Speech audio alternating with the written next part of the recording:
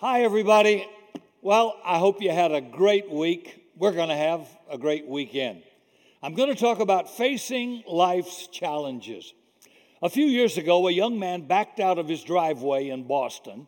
He heard a thump, and as he got out of his car, he could see his stepdaughter lying motionless under the car. Thinking that he had killed her, he went into the house, picked up a gun, and shot himself. An ambulance took the child to a nearby hospital where she was found to have suffered only some minor cuts and bruises. She had simply been knocked unconscious. A 15-year-old straight-A student shot himself to death after he mistakenly thought he had killed a friend in an all-terrain vehicle accident. They had collided in the dark, driving with no lights. Thinking he had killed his friend, Michael Dixon took off running. Within an hour, he was dead from a self-inflicted shotgun blast. His friend had only been knocked unconscious. Two real people who, when faced with a real crisis, gave up. They quit. They took their own lives because the situation appeared hopeless. Now, was the situation hopeless? Of course not. But they refused to wait and see. Well, a lot of Christians also give up, quit, run, and refuse to hold on when trouble strikes. Maybe they don't commit physical suicide, but they commit spiritual suicide. You know, some examples. Israel turned to a golden cow when Moses spent too long on Mount Sinai, impatient. Job questioned God when he was going through his hour of trial. In Job 23, beginning at verse 2, it says, "Even today my complaint is bitter. God's hand is heavy in spite of my groanings. If only I knew where to find him, if only I could go to his dwelling, I would state my case before him and fill my mouth with arguments." And don't we all want to do that occasionally? And then there's Peter, at the crucifixion. "I'm going fishing, going back to my old job at the club." Unfortunately, these attitudes reflect a total lack of faith. The Israelites, Job, Peter, at least for a while, forgot that God had everything under control. And that can happen to you and I. So let me give you 3 simple guidelines to use in facing life's difficult situation. You ready? Number 1, don't limit God. Since God is God, turn him loose on the problem. Let him be God. In the book of Hosea, chapter 4, verse 16, gives us one of the shortest histories of the nation of Israel. How'd you like this on your resume? "For Israel slides back as a backsliding heifer." That's it. She's always going backward. Tragic. And then Psalm 78, verse 40 to 42 in the Living Bible. "Oh, how often they rebelled against God in those desert years and grieved his heart. Again and again they turned away and tempted God to kill them and limited the Holy One of Israel from giving them his blessings. They forgot his power and love and how he had rescued them from their enemies." Wow. They limited God. I wonder if that's going on in our life in some area. These scriptures give us the reasons for this, and it lists maybe 5 great sins of Israel. 2 of them being, number 1, they limited the Holy One of Israel. Not the devil, they did. And second, they didn't remember his power. And folks, that's quite often where we are, isn't it? We too limit him. And we too forget his mighty power in a crisis. We're too prone to measure God by our standards. We drag him down to our level, and we end up with a God as small and limited and helpless as we are. That's terrible. But regardless of your circumstances, God's still God. No mountain is too high. No situation is too hopeless. God is God. He laughs at the things men call impossible. Listen to Isaiah chapter 40, verse 10, and then a few selected scattered verses in that chapter. Oh, see, the sovereign Lord comes with power, and his arm rules for him. Who has measured the waters in the hollow of his hand, or with the breadth of his hand marked off the heavens? Who said and held the dust of the earth in a basket, or weighed the mountains on the scales and hills in a balance? Who has understood the mind of the Lord, or instructed him as his counselor? Whom did the Lord consult to get their opinion and enlighten him and taught him the right way? Who was it that taught him knowledge or showed him the path of understanding? Surely the nations are like a drop in the bucket. They are regarded as dust on the scales. He weighs the islands as though they were fine dust. Then he says, to whom will you compare me? Who is my equal? Go ahead, make my day, says the Holy One. Lift your eyes, look to the heavens. Who created all these? He who brings out the starry host one by one and calls them each by name. Because of his great power and mighty strength, not one of them goes missing. Do you not know? Have you not heard? The Lord is the everlasting God, the creator of the ends of the earth. He will not grow tired or weary, and his understanding no one can fathom. He gives strength to the weary and increases the power of the weak. Wow. God thinks he's God.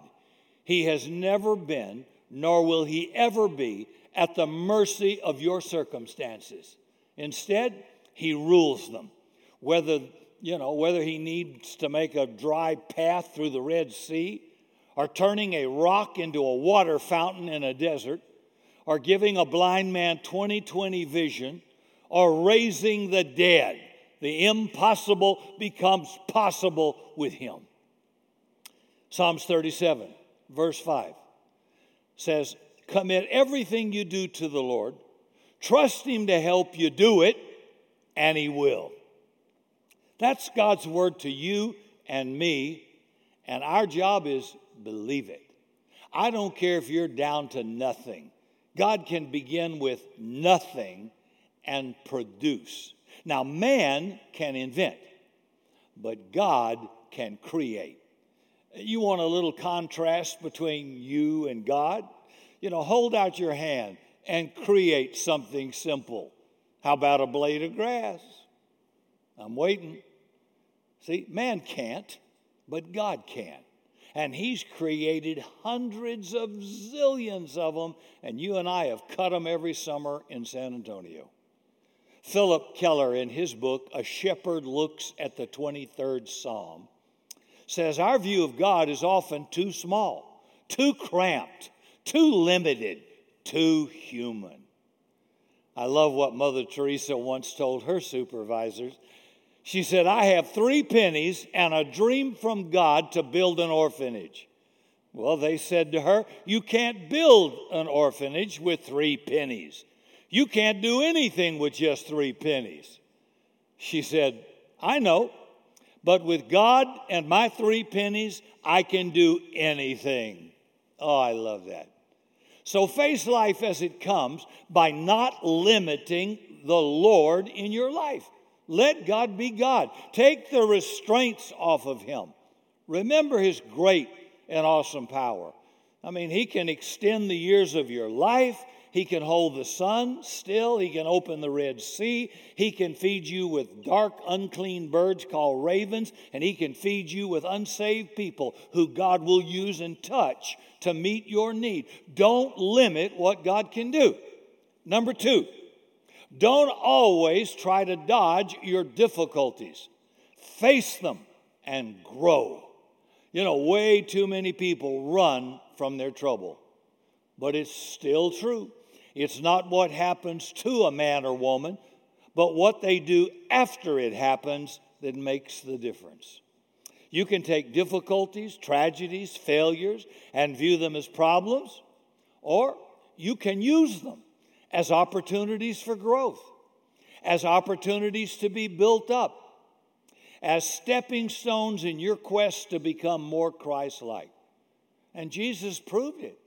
He took the worst thing that could happen to a man, the cruel, torturous, unjust death on a cross, and turned it into the best imaginable possible thing for mankind, called redemption. I know that several of you play golf poorly, but I can't possibly imagine a golfer who would insist that all the difficulties on the course be removed.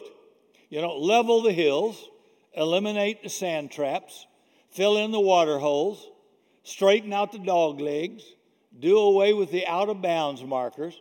Well, who'd want to play on that course? The difficulties are not there to hinder you.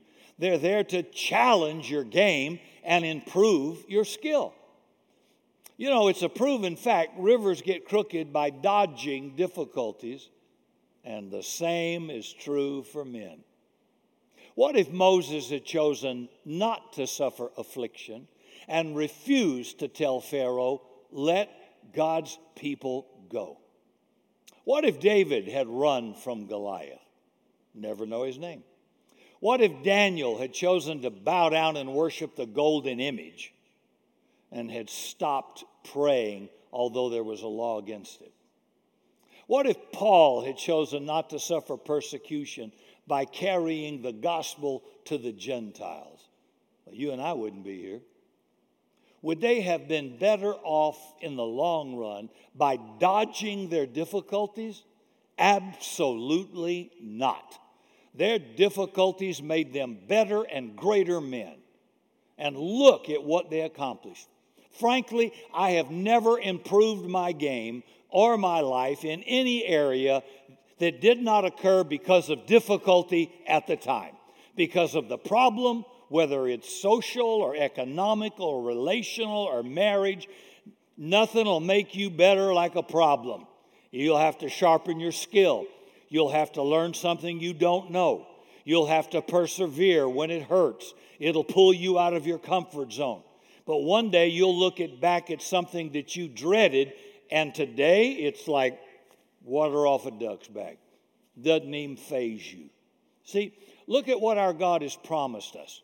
Grace sufficient, never failing love, always to be for us, to supply all of our needs, and that His strength would be made perfect in our weakness.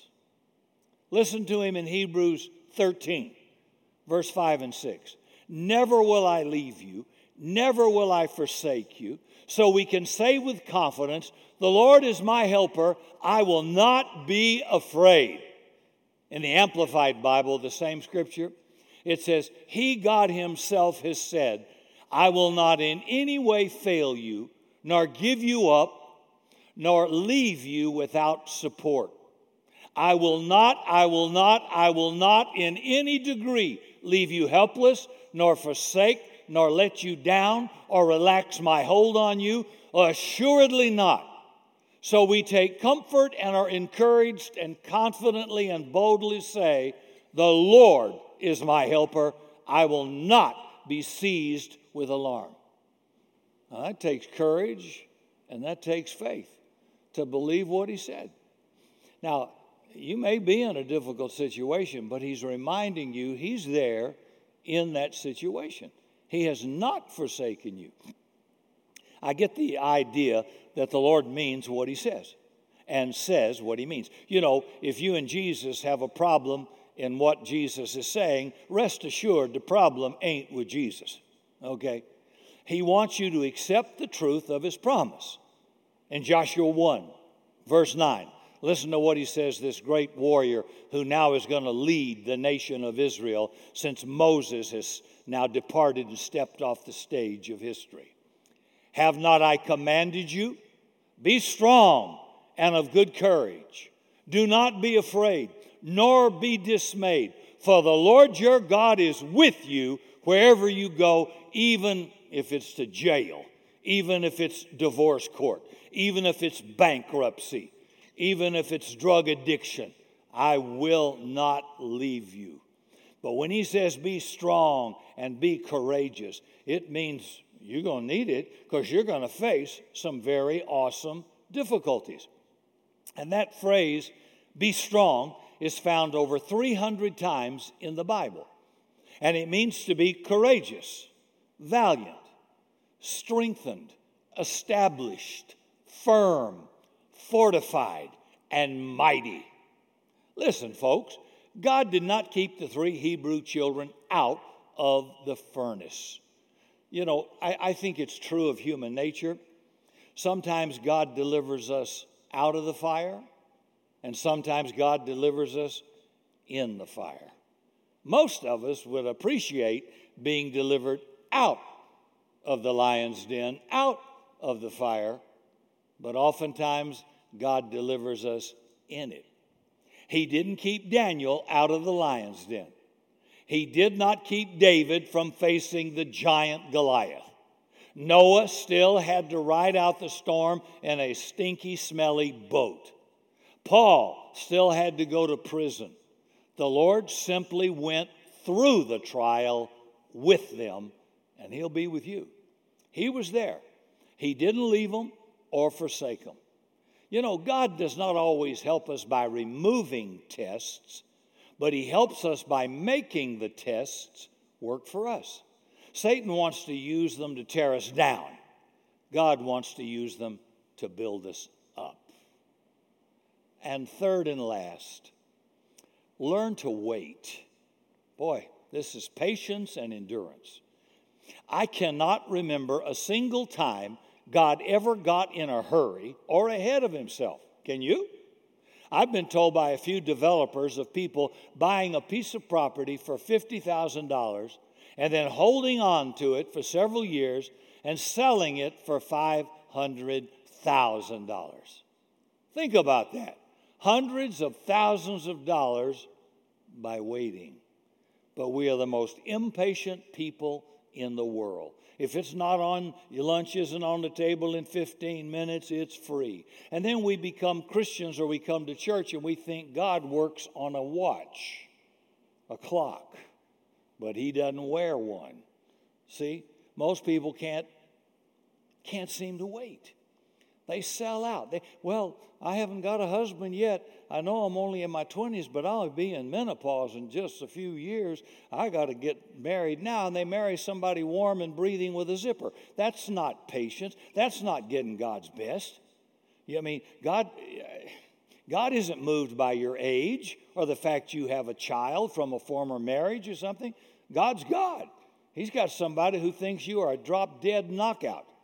But if you're going to go ahead and hurry, if you're going to go ahead and be impatient and jump, you're going to miss the best God has to offer. You get in a panic. They sell out. They pray, Lord, give me patience, and I mean right now. The country western band, Alabama, once sang, I'm always in a hurry to get things done. I rush and rush until life's no fun. All I really got to do is live and die, but I'm in a hurry. And I don't know why. See, the I got to have it all, and I got to have it all now, that drive in our culture is everywhere. So to get what I want today, we see generous incentives, rebates, markdowns, sales packages, and good deals, all creating desires we never knew we had and that we definitely didn't need to make me impatiently commit to something when I reasonably shouldn't buy it and can't afford it. Nevertheless, David said in Psalms 27, verse 14, wait on the Lord, be strong, and take heart. Now, he's telling you that you're going to need that strength and to take heart because your body, your flesh is going to feel like it's never going to work. It's never going to come through. I'm never going to get this. I'm never going to achieve it. I'm going to be too old, or I'm going to be too weak, or nobody will want me, or I may not get that job. Be strong, take heart. Isaiah 40, verse 31. But they that wait on the Lord shall renew their strength. They shall mount up with wings like eagles. They shall run and not be weary. They shall walk and not faint. So, folks, God has spoken, and His word can be trusted. You can take it to the bank. Things will work out. God's working on it. And at the right time, the Lord's time, the answer will come. Just wait and you'll see. Philippians 1 verse 6, Paul says, being confident, are you? Being confident of this, that He who began a good work in you will carry it to completion until the day of Christ Jesus. Folks, I have stood on that verse through every adversity imaginable in my career and destiny. And we're still standing. People have come, people have gone. People have threatened, people have sued. But we're still standing. And what God sets is unshakable. And what you decide to do is very shakeable. So I'm telling you, you need to memorize that scripture. Philippians 1:6. Being confident that what God promised, God will perform it. If He has to make you live to be 100 to have a baby and renew your body and your reproductive organs, He will, if He promised you to have a kid. Yeah, I'm saying if He has to back up the clock, make the sun stand still, whatever He has to do to make that promise come true, He will. He will. And I have comforted myself in trials and afflictions over and over and watched it come true every time. So be confident. Wait, and you will see the salvation of our Lord. Charles Simpson told me 40 years ago, he says, Rick, we judge too quick. He said, they can put you on the front of Charisma magazine and you can be the October Playmate of the month or something in the Christian magazine, you know. And he says, it doesn't make any difference at all. Wait and see. And boy, a lot of glamour boys and glamour girls aren't even in the race.